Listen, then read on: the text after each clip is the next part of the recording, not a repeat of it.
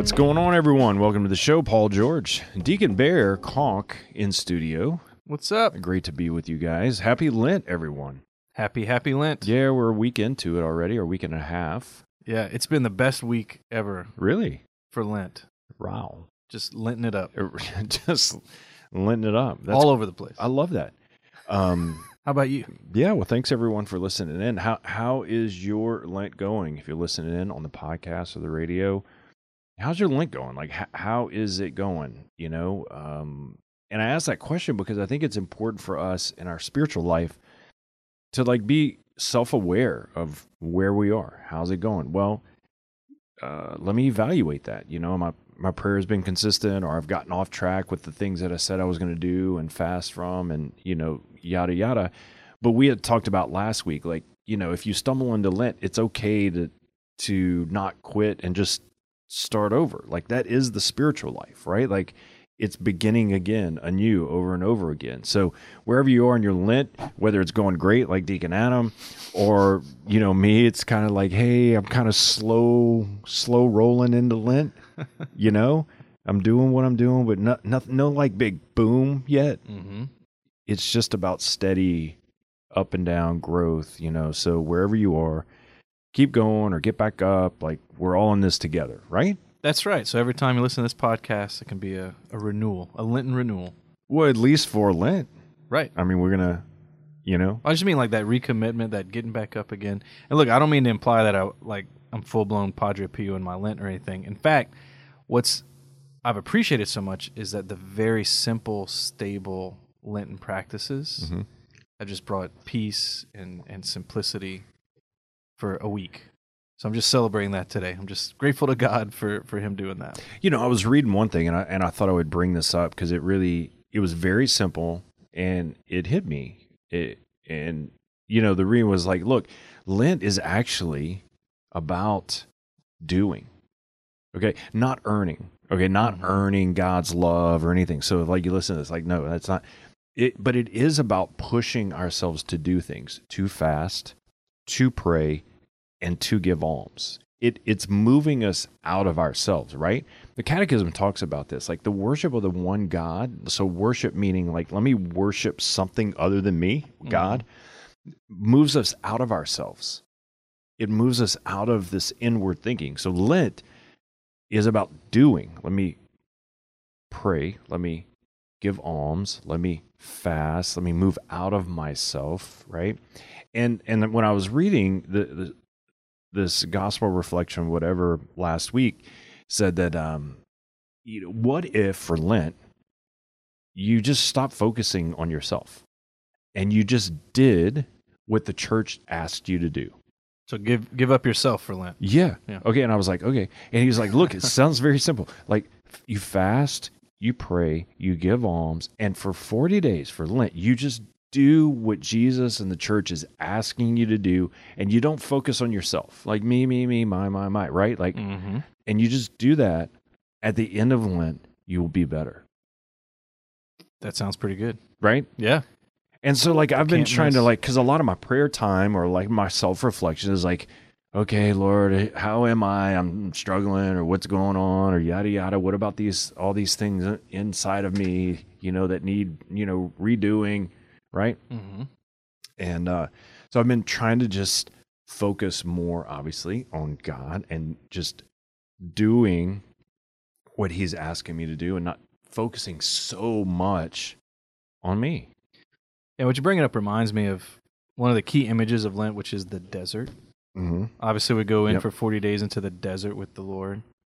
And the sharp contrast between the Garden of Eden, where the first Adam fought and failed with Satan in a garden where literally there's everything you can want, every fruit, every food. I don't know. Like, did they have ribeyes on a grill constantly? Maybe. It was just whatever they wanted was there, right? Yes. And God was there. God was obviously there. Adam talked with God daily, right? There was a clear connection with his father. Yet, he was disobedient. He failed in the battle against Satan. And then we have the new Adam in like a totally opposite situation, the desert. Right. Nothing there. Nothing. Yet clearly connected with God. Right. And to me, and he wins the victory. 3 temptations, he wins. And to me, it speaks to what you're saying, that Lent is a desert experience of finding God. It's a desert experience of simplicity, cutting away to find the voice of God again. And it's not supposed to be complicated. That's a different experience. It's not supposed to be the Garden of Eden. Right. It's supposed to be the desert. Yeah, Jesus shows us how to fight battle. He's doing battle. Yes, he's there praying, there fasting. He's doing the work. He's growing, and we talked about that last week. And we continue to kind of challenge ourselves over Lent, like, right, to move forward and to be better followers of Jesus at the end of Lent. That's all we want. Like one step better follower of Jesus, you know? That's it. All right, so have you seen? What did you say? That is so interesting. Hey, for real though? Do you like that? How I brought it in? I kind of asked it, but not. I was like, have you seen? And I do. You do? I do, yes. So this is pretty interesting to me. I don't know if you've heard about this, but there's a man in our country. Can't quite see where he's from yet. I'm sure that'll come up as I read through it. But he developed an uncontrollable Irish accent. That's what they're saying. He just used it so much he couldn't get rid of it? Well, what happened was he was diagnosed with a brain tumor, which is not funny. He's still alive, praise God. But the effect it had on his brain, is that he's developed an Irish accent that he can't stop doing. Wow. He's not Irish. He's not Irish. He's from America. He's from America. Born and raised. And American made. Correct. Now, apparently, the chemotherapy has been helpful. Like, the tumor is shrinking. So praise God for that. Yes. However, he can't stop. So it's just speaking with an Irish accent constantly. Wow. That is very interesting. I've never heard of anything like that. I'd love to do some neurological studies on that. Actually, I wouldn't like to do the studies, but hear about them. If your brain could be rewired to like just all of a sudden think or act or speak differently, what would you wish for? Actually, I would want an Irish accent. It's my favorite accent in the world. Is it really? I remember being on a plane one time. Can you go right into it? Oh, yes, I can. I was on a plane one time heading to New York, and there was this couple in front of me from Ireland, and they kept talking the whole time, and I was in heaven. You're just listening. You're just soaking it all in. Yes, it was wonderful. Yeah, the Irish accent is a lot different than like the English or the Australian. You can. It's very unique.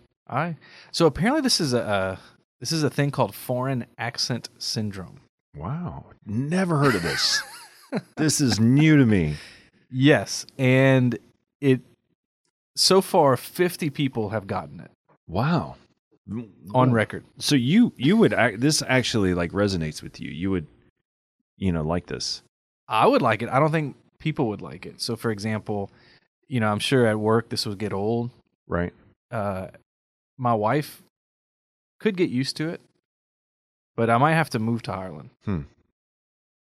I don't know. Yeah, no, that's. I think if my mind could, I don't know. This is so crazy. I've never heard anything like this, but I honestly I would love to be able to translate words. Like if my mind could be rewired somehow, be like German or something. I'm fascinated, but I'm not good at.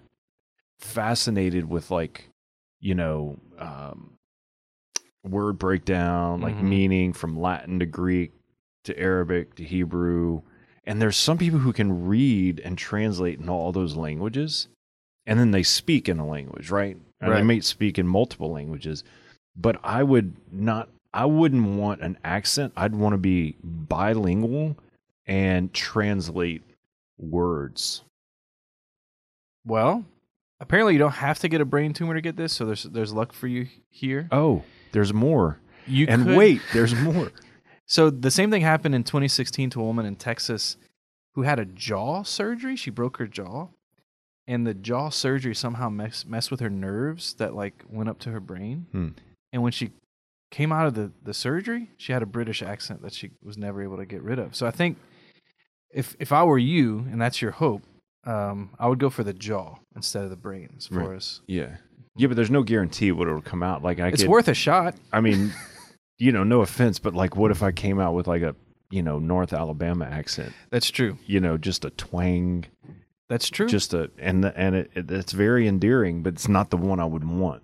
Yeah. Yeah. I wonder if there's a certain place to hit your jaw where it like specifies. This would be the German side. I don't know. But anyway, so that's that happened. Wow. That's so interesting. Wow. Okay. Well, so much of Lent is it really is, and this is where I'm at, and is learning to speak the language of God. Like it's learning to just hear the words of God and live those out. Right? Honestly, like, yep. Like this is that season where God wants to take us and rewire our minds to think and live for Him. I just love the way you tie in this stuff. It's beautiful, but it's also very true. And you didn't think I would? I knew you would. And look, everyone who's listening, when Adam does Have You Seen? I have no idea what he's going to talk about. It is he does it on purpose for me not to know. Correct, and I can't wait to hear how you tie it in. But you did it, and you always do it. You do a great job. But it's true, and I'm thinking about, as you say that, how grace is never something totally foreign to us. It's something that's in us, in the sense that God is not going to bring some life out there into my life. I have to become a totally other person.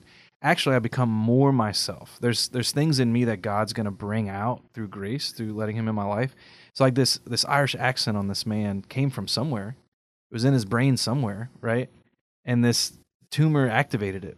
Or the woman with the jaw in Texas, like her British accent was there somewhere. Like there's a little file that just was stored. Exactly. And it just opened up. It just had to get hit just right. Infiltrated the whole brain. And that's what grace is like. When we have a true movement of grace, it's not like, some kind of foreign object invading our life. It's really God just awakening something that's been there from the beginning, something that's in our heart, something that's from our baptism that we just connect with finally. And it often comes in a moment. And in Lent, man, if God would only bless all of us, the whole church, with those kind of moments in Lent where we would get a shot to the jaw and start speaking British. That's so interesting. Have you ever been sent a virus, like a little file, and you're like, oh, I'll click on the file. You just think it's like, a folder someone sent you, and you open the file and it just infiltrates your whole system, right? Like it's done. Like your whole computer is just spread with it. And that is conversion for us, is like these files are opened up and God infiltrates our mind and our heart, right? And we change. We begin to think differently. Like St. Paul says, but we have the mind of Christ. What does that mean? Like our mind begins to think as He would think, and do as He would do, right? And the very nature, God's nature, in creation is that we all are created by God, whether we believe in God or not, whether we're followers of Jesus or not. We have these files in us that are God given, Yeah. And conversion is these moments, these things that maybe that one little file opens and God begins to, through grace, grow in our life, right? Yep. And everyone out in the world is created by God to know God. There's no one that's like that skips over, right? And like for us, like what if, in Lent we begin to allow the grace of God to flourish, open up all the files in our mind and our heart to know Him more, right? And then to be sent out as a missionary to help others discover that in their own life. Well, that's the thing. You mentioned that missionary impulse. The apostles had 3 years with the Lord, and they weren't perfect saints the whole time. I was a week or so ago on Mardi Gras, day before Ash Wednesday. The reading was the apostles fighting over who was the greatest, right? So Jesus tells them, I'm going to go to the cross, I'm going to die, and after 3 days be raised. And they start fighting over, well, okay, so obviously He's going to do something soon. He's going to bring liberation to our people and overthrow the Roman government. Like, he's going to be the Messiah, the king, and we want to be big shots in the kingdom. So they start fighting about it, right? And our Lord takes a child, puts him in their midst, and said, well, actually, you got to be like this child. And whoever wants to be the greatest has to be the servant. Whoever receives this child receives me. They had Jesus for 3 years where files had to be accessed all 3 years. See what I'm saying? Like, grace continued to work on them for 3 years. But where did the file get open? On mission. Because they were on a mission. They were with the Lord on mission.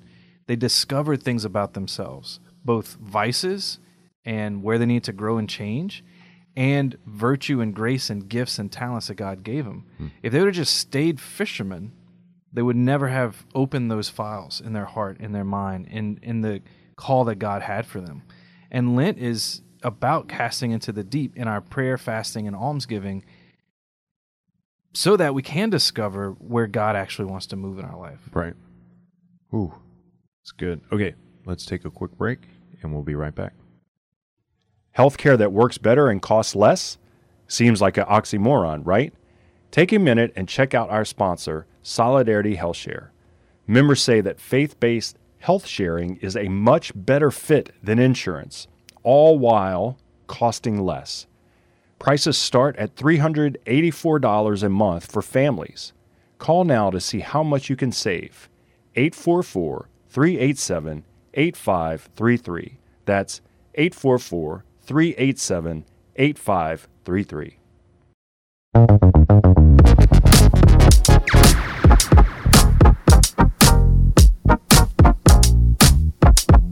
Welcome back to the show. Great to be with you. Paul George, Deacon Bear in studio. Lent edition, show 233. Wow. It feels like we've done more than that, and yet it feels like that's a lot all at the same time. It's true. Time flies when you're having fun, they say. Yeah, it is. Great news. Holygrit.org. Book's out. If you haven't heard, book Holy Grit for Men. You can order the book at holygrit.org. Type in caps grit group, and you get a discount on the book online. Or if you want to just order it on Amazon, whatever's easiest. It's great. It's out. It's exciting. Let's do it. I mean, it really is a great journey for men. I think I told you this, Paul, but my son and I, I've read the book because I was in a grit group. So I gave my copy of the book to my son, who's a teenager. And I said, look, for Lent, read this and we'll talk about it. We'll discuss it. I'm looking forward to it. Is he liking any of the saints in there? Well, I don't know yet. We haven't had our first meeting. And he's a smart kid. He's not a talker. He is a smart kid. Thomas is a smart kid. Like, I'll say, like, how was your day? And he'll say, like, good. Yeah. He's that kind of guy. Yeah. Which is great. Man, a few words. I'm so glad you're raising teenagers now. Because, like, I'm still am, but, like, I've been through, like, we got 3 that are, like, out, And I'm just glad that you're just getting into the shallow end of it. Yeah, it is. Buckle up. Like, it's just kind of part and parcel with teenage life, Yeah. I mean, they could have gone to Disney World that day, right? And it had the best day ever. You're like, how was your day? Good. Or it was awesome. Yeah. And then that's it. That's it. I mean, that's it. Like, nothing else? No, nothing. Like, nothing. No. It was good. Yeah. Okay, well, we'll see you in about 5 years and we'll talk, Like, so anyway, thanks everyone for listening in on the podcast, on the radio. We are in the season of Lent. It's interesting, dude. The reading this Sunday is the Transfiguration. Jesus appears to the 3 disciples, Peter, John, and James, right? This Transfiguration happens in the middle of Lent, like the revelation that Jesus is the Messiah, like he's God. Like, they leave there and they're like convinced, right? And we're talking about this conversion in our hearts, in our minds, for all of us. Like, conversion, we've talked about many times, is ongoing, and yet it can happen in a moment as well. It's not just a one-time thing. And for some people, it needs to happen and start, and we're going to be vessels to helping that out in the world. But Peter, James, and John had a deeper conversion at that moment. They saw Jesus. They knew that there was something unique, special, and even were convinced that he was the Messiah after that, right? And here's what's interesting, though, is like, what did they want to do? They wanted to build tents and stay up on the mountain. And it's interesting, like right in sort of like the first still part of Lent, Jesus is like, no, we're going down. We're going to go down from this mountain, and we're going to live life and be in the world. And they're like, no, let's stay up here on the mountain. And it's just interesting. So there's sort of this already, Jesus is moving in this missionary attitude with the apostles. And that's so important for the journey to Calvary. If you don't see the mission of Calvary, you don't really get it. Right. From the moment Christ was conceived, he was on his way to the cross. And everything he did was part of that mission, because that's what the Father sent him to do, to take on the sins of the world, to die on the cross for our salvation, rise again, and ascend into heaven and reign forever. His earthly mission is the cross. Everything else that he does is all about that. And if we don't understand the mission of the cross, we don't understand the cross. And in a similar way, if we don't understand the mission of Lent, we don't understand Lent. Right. It's not just about self-mastery. Right. It's not just about having a lot of discipline in my life. It's not just about, doing away with distractions. All those things are very important. But there's a reason to do all those things. And it's the salvation of our soul and those that we influence. And it's very important that we do it. Yeah, and this is, Jesus is making us aware of this, the reading already. He's like, this is who I am, and this is what we're going to be about, right? Exactly. He plants that seed, and, it's just, we're going to talk a lot about it because we celebrate, commemorate, or all those things.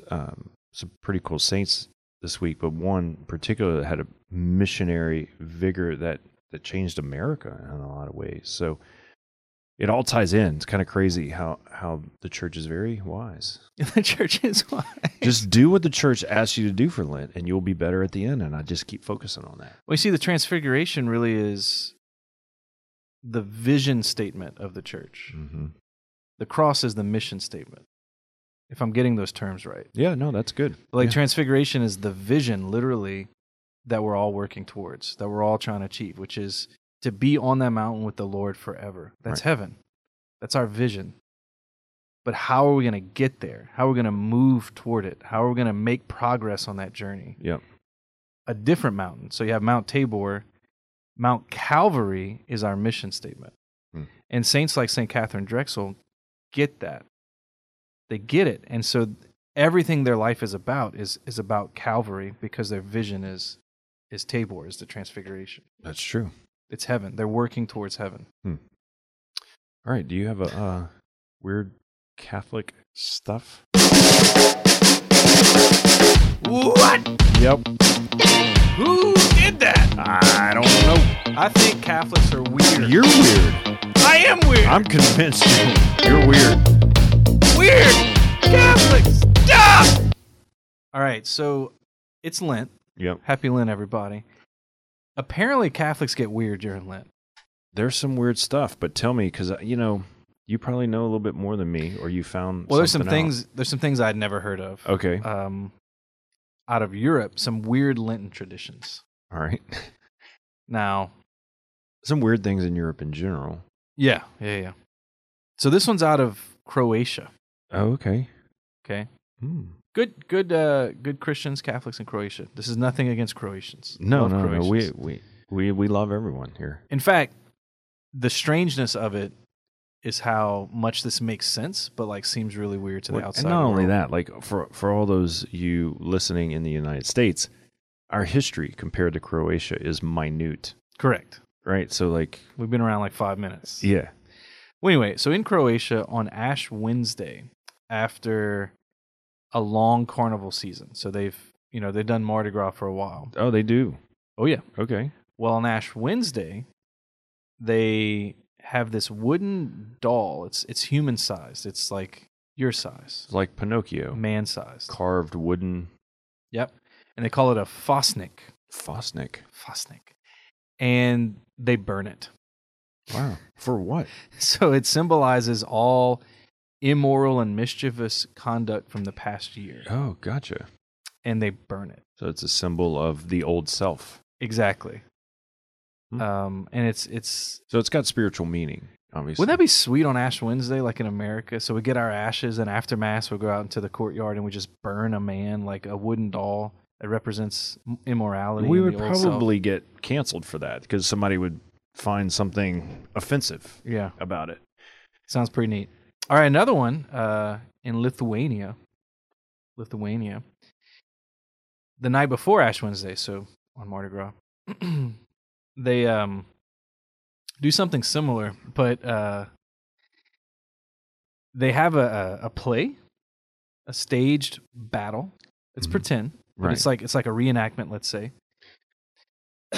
between Lasinis is a character who's like, they call him a porky figure, but he's a symbol of gluttony and like overindulgence. Right. The 7 deadlies. Right. He fights Kanapinis, who is a more like disciplined figure. Okay. And they battle it out. And Kanapinis wins and then starts Lent. Oh, gotcha. So it's like a battle between the flesh and the spirit, let's say. Good and evil. Good and evil, the overindulgence of the world with like a disciplined Lent. They fight it out the night before Ash Wednesday, and it's kind of like a wrestling match, like we know who's going to win. We should do more of that. Wouldn't that be neat? Yeah. Like in the parish hall after Ash Wednesday Mass? Yeah. Maybe more people would get into it. There's some wisdom here, I think. Yeah, I don't know. It was cool on Ash Wednesday here. I went to noon Mass at one of the parishes, and it was packed. I mean, it wasn't the only Mass of the day. There were probably 4. Right. And it was unbelievable. And, I was thinking, like, just more like as someone who's been in the arena of evangelization, is I wonder if a lot of these people don't go to Mass regularly, but they'll come on Ash Wednesday. Yep. Which is so interesting that the church has been so steady in doing what it does that people who even don't go to church know where to go and what to come back to, right? Mm-hmm. It's sort of like a kid that runs off from home and sort of the prodigal, right? He always knew that home was there. There was a safe place, even though he was afraid to come back. There was this in his mind. He knew that there was a safe home to come back to. And as my kids have gotten older, when they come home, it's just like when they come home, they just love coming back home. Just like the comfort of like us being there, food's being cooked no matter what. Yeah. There's a bed, like their clothes are washed or whatever. Like when they come back home, there's a comfort and a safety. And the church has been so consistent over the centuries of like, no matter what, guess what? We're going to have Lent and Ash Wednesday and Advent and Easter and Christmas. And you can always come back home. Like no one's ever going to like not let you come back home. That's the beauty. And I was seeing this in the church is like, yeah, I mean, I hope a lot of these people, this is a re-entry point of opening up a file in their mind that God can be a part of their life and they could be a part of the church, and the church is welcoming them back home. And the church has become really like much better at that as well. Yeah, and that's the importance of these traditions. And they give a sense of home and belonging, especially if we go through periods of our life of straying from the church, straying from the Lord. Mm-hmm. Like, so for example, this Lithuanian wrestling match the night before Ash Wednesday, I imagine if I was someone who got away from my faith that year, right, I wouldn't miss the wrestling match. And since there's a message in the match, right, like the message of the spirit winning over the flesh, I might be inspired that year. I might see in that match the battle I've been through all year. Right. And I think that's what people see with ashes. It is true. I mean, you can spot them from a mile away. There are folks that are either not Catholic or haven't been to Mass in a long time that show up at Ash Wednesday, and it's such a great thing because the message of the ashes remember that you are dust and to dust you shall return, can be meaningful to them. And they can think about the fact that they're going to die one day and they're going to have to face the Lord and they want to have a good relationship with him. These things are really important. Right. You know, it's interesting, you know, we're talking about the reading, the Transfiguration, and like we're here in the middle of Lent, like Jesus is showing to Peter, James, and John who he is, you know, and Moses and Elijah appear beside him. I mean, you imagine like the scene, like they're probably freaking out, like what in the world? And Peter said in reply, Lord, it is good that we are here. I wish we could make 3 tents here, one for you, Moses and Elijah, and, you know, just like let's stay. But Jesus came and touched them, saying, rise, do not be afraid. And when the disciples raised their eyes, they saw no one else was there but Jesus alone, and they came down from the mountain. They didn't stay there. And you know, it's so interesting, like here we are in this Lent, like Jesus is preparing us all to be disciples and to be missionaries out in the world, all of us. So when he tells the disciples, hey, go out to the nations, you know, go out to all the nations and make disciples, he doesn't say that he's going out. He says that you are going out. I'll be with you to the end of the age, but you are going to do it, you and me, like, and everyone else. Like, I'm sending you to make disciples of all nations, to baptize them in the name of the Father and the Son and the Holy Spirit. And behold, you know, I'll be with you always. Like, he's telling them to do it, right? He's empowering them, which is us. Like, we're baptized into this missionary movement of Christ. Yep, and every grace we need for that has been given to us in our baptism. It's not a new grace. It's, you know, what was activated in the apostles at Pentecost was not something that the Lord didn't already give them, but the Spirit came in such a way at Pentecost that their minds and their hearts were on fire with what the Lord already did and said. So like the Transfiguration, for example, Peter, James, and John saw that. Peter and James abandoned the Lord on Mount Calvary. John didn't. So he remembered the Transfiguration, let's say. But they abandoned the Lord even after the Transfiguration, even after they saw his glory, his majesty, how great he was. They abandoned him. They came back. But it took the movement of the Holy Spirit of Pentecost to where they could see who Christ really is and have the power of the Spirit to go on mission. Because our mission, if it's not sent by the Father through the Holy Spirit, is not going to help anyone. But like you mentioned, the Lord sends us by the power of his Spirit into the world. And that's already been done by our baptism. Yep. Like, we have been sent. Yeah, I mean, we celebrate this week, one of the most influential American-born saints ever. And I don't know why we don't talk more about her. Maybe because she was canonized in around 2000, right? But what in the world? Like, I need to read more about her. But St. Catherine Drexel, I mean, she was born into a wealthy family. Her dad was an international banker, but he was devout. He would pray. Her mom, they're super wealthy family, would open their home to the poor. So she had this sort of like image of like wealth and yet God. And, you know, she realized, like, when she was nursing her stepmom, her dad had got remarried after, I think, her mom had passed away. Am I right there? It says this, that she saw that all the Drexel money could not buy safety from pain or death, and it took a profound turn in her life. She realized, like money, you know, can't solve life's greatest issues, right? Yeah. And I think we all realize that in our life. Like, for Americans, like, we're all wealthy in a lot of ways. And we realize, like, you know, there's a deeper hunger and desire in all of our hearts that things or money can't fix, right? But she was super influential. You know, this is like, she was born in 1858. They said when she left her family to be missionary, she left $7 million. Like, in today's term, that's probably like $7 gajillion. That's like, could be like 700 million or like it was an unlimited amount to live on interest for the rest of your life. Like, right? Oh, yeah.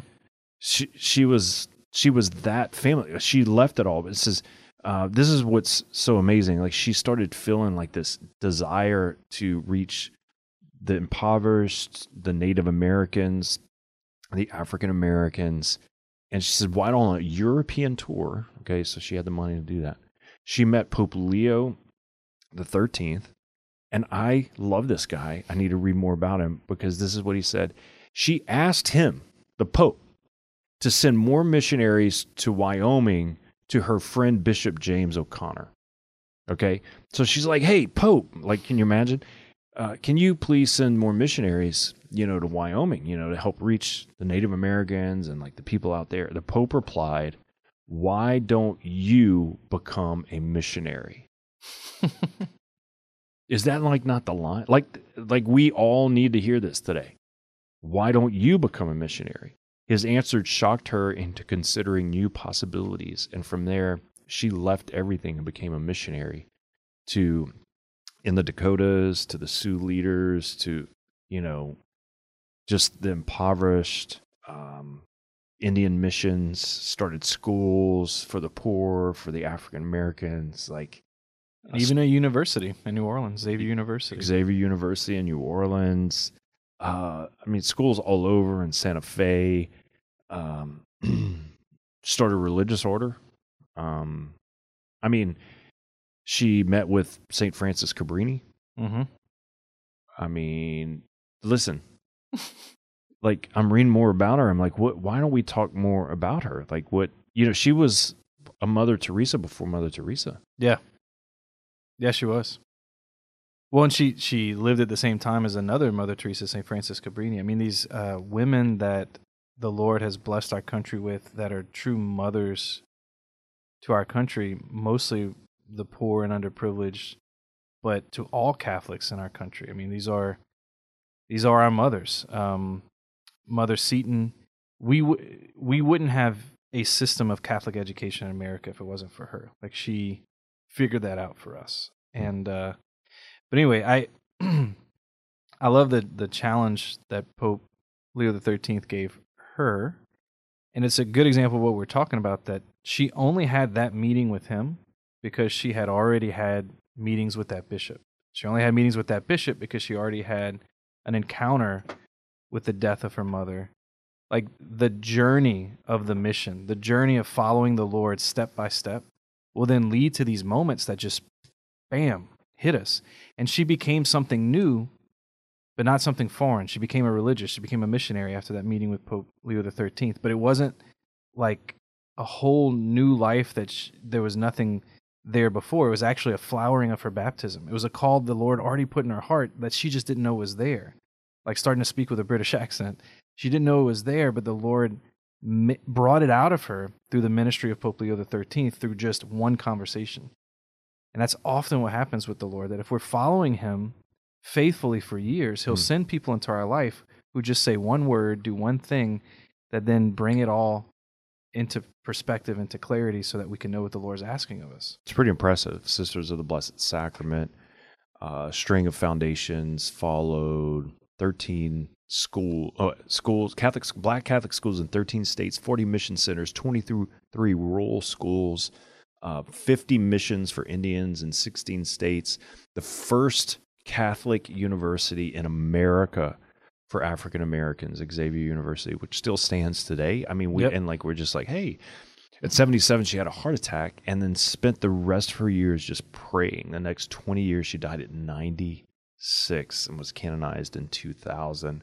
We need to celebrate this girl right in the middle of Lent, because here's the cool thing. Let's tie it all together. Is Jesus has this transfiguration moment and is beginning to plant the seed that obviously he's on his way to death, and the disciples are going to be the missionaries in the world, and they're going to baptize other people into that missional life. You and me today, thousands of years later, St. Catherine Drexel, all of us. Like, this is the move that we grow in our discipleship, and we are the ones that go out. Like, we're the ones to go to our neighbor, our next door person, and begin to help open the files in their mind to believe that God's got a life that's good for them, right? And a story, and they're meant for heaven. This is our missionary call. Like it is us. There is no one else. Like this, you can't just look to your parish priest or, your deacon or whatever. Like it's all of us called to bring the love of Christ into the world. And the way it's done is let's say different than we might see on TV or whatever. Like a lot of us are timid in sharing our faith because we think we're introducing something completely foreign into people's life. Like if I say, "Hey, can I talk to you about Jesus?" or "Hey, can I," whatever. It's like I'm invading someone's life. They're just going about their day. Look at the way Pope Leo XIII did it with Catherine Drexel, and let's imitate that. What we did was he listened to what she wanted in her life, and then he challenged her that the Lord might be calling her in a certain way to fulfill what she wanted. So it wasn't something like extra. He didn't say, "Well, actually, Catherine, I have these needs I was thinking about here in Rome. And I was wondering if you could come do that because we need your money and we need your influence." Right. He listened to her and then said, "Well, you go do it."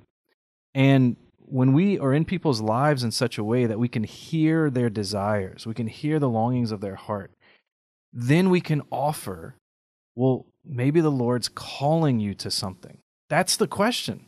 It's not, look, you need Jesus to be super happy. You need Jesus to actually find the meaning in your life. All that's true. But what gets people hooked on Jesus is this simple question. Is he calling you to something? You can't sleep at night if you're asking that question, right? Like if the possibility that the Lord is calling me to follow him, calling me to be on mission, calling me to do something, if the answer is yes, I got to find out. Right. And that's the seed that's planted. That's tapping into that desire of the heart to being a living relationship with Jesus. Is he calling me? And so when was the last time we asked somebody that? Yeah. I mean, I think over Lent, we need to ask the Lord, like, because Lent is about doing. It's about building in a discipline of prayer, fasting, and alms.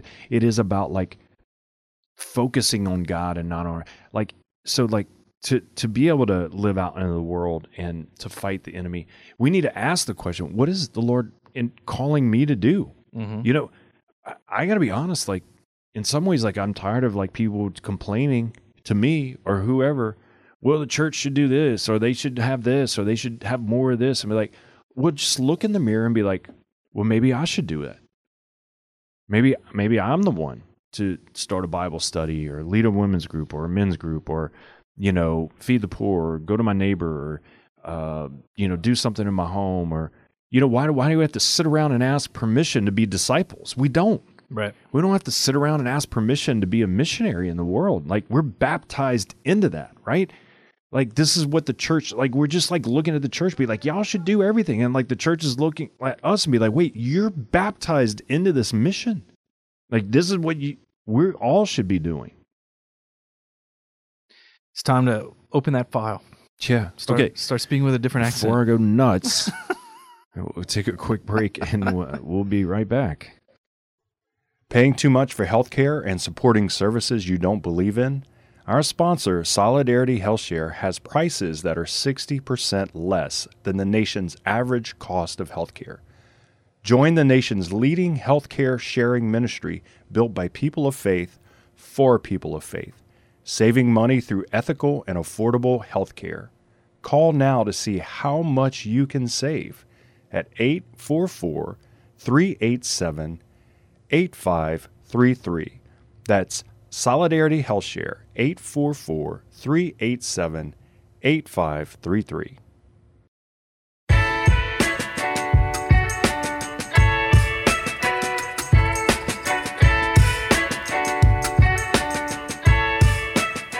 Welcome back to the show. Great to be with you. Paul George, Deacon Bear in studio to the Paul and the Bear show. I mean, what should we continue to throw around names, but we're going to land on something life-changing. Yeah. I have faith. I have faith in you. Yeah, absolutely. I mean, here we are in Lent. We're going to fast during Lent for a name change. It's going to be amazing. God is on the move. I'm really challenged by St. Catherine Drexel's life. I'm going to start asking that question like, oh, well, what about me? What should I do? Like, why don't you go and do it? Yeah. Why are you asking me? Why don't you go? Wow. Yeah. I mean, that, like, his words to her changed. Like, God used her to, like, influence a lot of people, make a lot of changes. Yeah, and I mean, it was the Transfiguration experience. I mean, she went to Rome. She's in this palace with the Pope. Like, it was definitely wow, it's good that we're here. I've never been to Rome. You've been. But I imagine it's that kind of experience. Yeah, and I didn't have a face-to-face with the Pope. Right, you but know, like I'm... But being at the Vatican, being at St. Peter's Basilica. I mean, it is interesting what money can influence you to do. I mean, like, I know people who have met with the Pope because they have high influence. Right. I mean, they can get strings pulled and have a meeting. Right. Which is kind of sad. Like, why can't I have a meeting with the Pope just as much as, like, someone who's got, millions of dollars? Maybe because the Pope's like, hey, use that money to make a difference in the world, But true. It's not about money. It's like we all have unique and specific gifts that we can use, to change the world. Yeah. Like, and see, the yes to St. Catherine Drexel is not that we remember her for all the great things that she did, but it also gave other people permission to join in the mission of what she was doing. She didn't do all that on her own. She had a whole religious order of people who felt called into that and served the Lord and made a difference. And when she, for the last 20 years of her life, because she had a heart attack, she just prayed. She was incapable of serving on mission. It continued, and it's still continuing today. So it's of God when the fruit continues. And there was literally no reason for it to succeed. I mean, the infrastructure of the country was limited. The infrastructure of the church was limited. There was nothing currently existing in the area she wanted to work in. She had to build it all from scratch. Yeah. There was no reason for it to succeed other than God wanted it to happen. And that's the power of discipleship. But her discipleship began as a little girl at home to say yes to Jesus like that. Right. Right. And so for a lot of us, if our discipleship is weak, there's no way we get to where Catherine Drexel was, not because we are not as capable as her, not because we're not called to the same holiness, but because we're holding back on Jesus and we're not really listening to everything he wants from us and saying yes, because it takes the heart of a disciple to be a missionary. Pope Francis talked about this. The term missionary disciple is kind of redundant, but it's real. To be a real disciple, you're missionary. And to be a real missionary, you're a disciple. And there's a connection there that our mission is going to be limited when our discipleship is limited. Mm. And our discipleship is going to be limited by our lack of imagination and lack of commitment to mission. If we're not going to the table with Jesus saying, look, if you want to send me to China tomorrow, I'll go. We're not really disciples. Right. If we don't wake up every morning with like, Lord, I don't know what you want from me today, but I'm doing it, then we're never going to be like St. Catherine Drexel. That's right.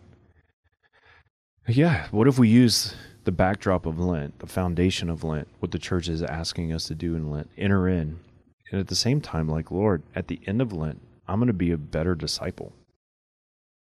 Right? Mm-hmm. I'm going to be one step better as a disciple, more committed. My prayer life is going to be a little bit stronger. I'm going to build in some discipline. I'm going to be thinking about you more than I think about me. And in doing that, that's the missionary spirit of a disciple, is I think about God more than I think about myself.